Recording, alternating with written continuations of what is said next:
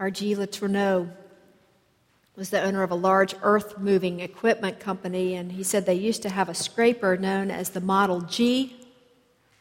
And someone asked one of the salesmen what the G stood for, and the salesman, after thinking a few seconds, replied, "Well, I guess the G stands for gossip, because like gossip, this machine moves a lot of dirt and moves it fast." Often when people do gossip, they're trying to win people over to their side, sort of like a presidential debate. One sociology researcher discovered that the initial negative statement was not the starting point for gossip. The critical turning point was found in the response to the initial negative statement. So, "she's a real snob" is not the start of gossip. It's when someone else agrees with that statement that the gossip fest begins. And this sociologist found that the key is whether or not a negative statement is seconded. If a second is provided, gossip ensues. If not, the conversation changes direction. Well, this is exactly what Jesus did. Rumor had it that Pilate had slaughtered people who were rebelling against the Roman government, nor allowed and then he allowed the blood of the rebels to mingle with the blood of the lambs or the bulls or other animals of sacrifice at the Jewish temple. This was awful for the Jews. And those present with Jesus appeared to be trying to win him over. After all, these were Galileans, Jesus' home folk. If they wanted Jesus to badmouth Pilate, they needed Jesus to second their statement. But he doesn't do it. And the gossip stops, and Jesus' lesson begins. The lesson is about repentance, literally turning around, turning back toward God. And that's the theme of Lent. So we have to consider, I think, before we're ever willing to make a change, is it worth it? Why should we repent? Someone said, "To err is human, but it feels divine." Jesus makes the case that whether we are rebellious and get killed by a political leader like Pilate, or whether an accident happens and a brick wall or a tree falls on us, like the Tower of Siloam fell and killed 18 people, we all have an end coming. Are we worse offenders, as Jesus puts it, than all others living in the area? No matter what, no matter how good we are or how bad we are, we all will die somehow. So maybe the question is, do we want to die with a clear conscience? Now, where is God in this picture? Jesus' parable helps us to place God. A man had a fig tree growing in his yard, and by the third year it should have been bearing figs. But the tree was fruitless. We picture the landowner storming over to the gardener in frustration and saying, "Look at this tree. For 3 years I've kept coming to get fruit off of it, but it's worthless. Cut it down." Now, for some people, this man is their image of God. Is it yours? "You there, you're not bearing fruit. I want to get rid of you," like the Galileans at the temple and the people crushed by the Tower of Siloam. "You're just taking up space and breathing air and getting nutrients that could be helping another survive who is doing more work for me." Is that your image of God? In my imagination, this kind of God has a furrowed brow. Like Angry Birds, the nose sides of the eyebrows are lower than the ear sides of the eyebrows. This one. And that wasn't an unusual theology for people who gathered to hear Jesus. They had the image from the prophet Isaiah in their history of a vineyard and a landowner. This is from Isaiah 5, which portrays God as a landowner who carefully prepares the soil and chooses excellent vines for the vineyard. And God gives the vines every good opportunity for growth and to bear good fruit, but instead of bearing good fruit, they bear wild grapes. Now, the vines are the people of Israel. And because the people rebelled, the landowner will undo every good thing he had done, remove the protective hedge, leave the grapevines unpruned, even let them become overgrown with briars and thorns, and withhold the rain. Is this our view of God? When things are going poorly for us, maybe we wonder, is God punishing me because I haven't done enough good works? I haven't borne enough fruit? Has God stopped fertilizing me because I have failed God and haven't confessed and repented of certain errors? Is God going to cut me down because of what I have done or what I haven't?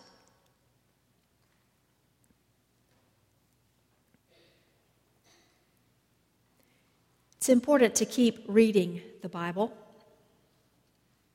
If you keep reading in Isaiah and you keep reading in Jesus' parable, you get a different view of God, a view in which God's brows are not furrowed, but perhaps raised in hope. Soon after the image of the dying vineyard in Isaiah, God promises a sign. A young woman will bear a son and shall name him Emmanuel. And a few chapters after that, we imagine the peaceful kingdom where the wolf shall live with the lamb, and the cow and the bear shall graze, and their young shall lie down together. So, does God repent? Or is this simply a different understanding of God as not only a God of judgment, but also a God of mercy? What if in Jesus' parable, God is not the landowner who wants to cut down the fruitless fig tree, but the gardener who wants to dig around the tree and fertilize it and give it another chance? If we then are the fig tree, what will we do with our new opportunity? The Roman scholar Cato started to study Greek when he was over 80 years old. Someone asked why he tackled such a difficult task at his age, and Cato said, "It's the earliest age I have left." And he continued to study. Lent is a time to begin at the earliest age we have left. It's the time for repentance. It's the time to get right with God. And it's never too late to start doing things in a new way and start bearing fruit. Jesus has shown us how to do it. He arrived as God enfleshed to show us a new way, to show us a God of mercy and love and compassion, to show us the God of grace, of whom Isaiah also speaks in chapter 55. If you're thirsty, here's water. Even if you have no money, come and eat. Come buy wine and milk without money and without price.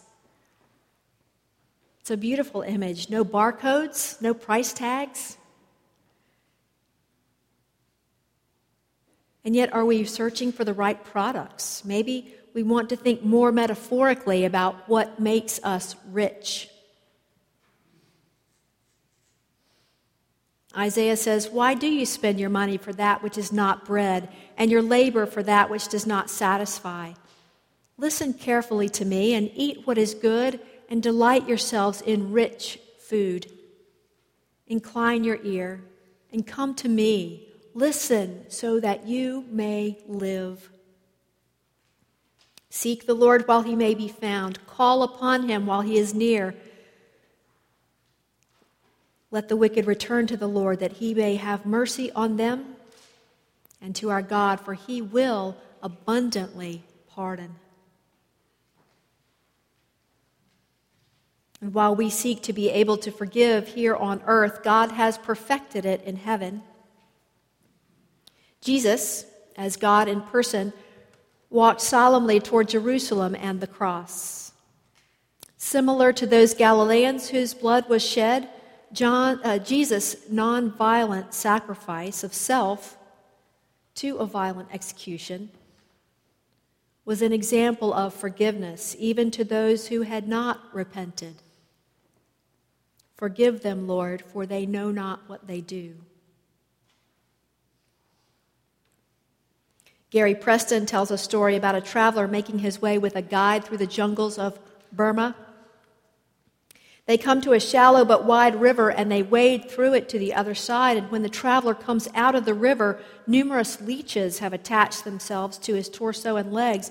And his first instinct then is to grab them and pull them off. And the guide stops him and warns him that pulling the leeches off would only leave behind little pieces of them under the skin, and eventually infection would set in. And he told him that the best way to rid the body of these leeches is to bathe in a warm balsam bath for several minutes. This soaks the leeches, and soon they release their hold on the body. And Preston makes this connection that when he's been significantly injured by someone else, he can't simply yank the injury from himself and expect that all bitterness and malice and emotion will be gone. Resentment still hides under the surface. The only way to become truly free of the offense and to forgive others is to bathe in the soothing bath of God's forgiveness of himself. And he says, when I finally fathom the extent of God's love in Jesus Christ, forgiveness of others is a natural outflow.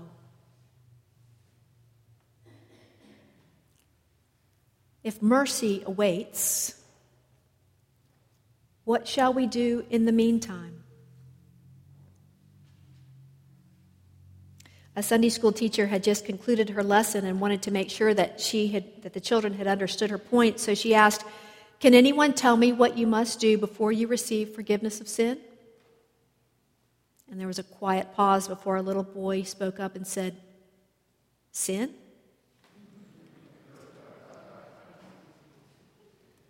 If mercy awaits, what shall we do in the meantime? Paul asks a similar question in chapter 6 of his letter to the Romans. He says, "What then are we to say? Should we continue to sin in order that grace may abound? By no means. How can we who died to sin go on living in it? Do you not know that all of us who have been baptized into Christ Jesus were baptized into his death? Therefore we have been buried with him by baptism into death, so that just as Christ was raised from the dead by the glory of the Father, so we too might walk in newness of life." Newness of life, with its mercy, awaits us all. What then shall we do in the meantime? Let's pray.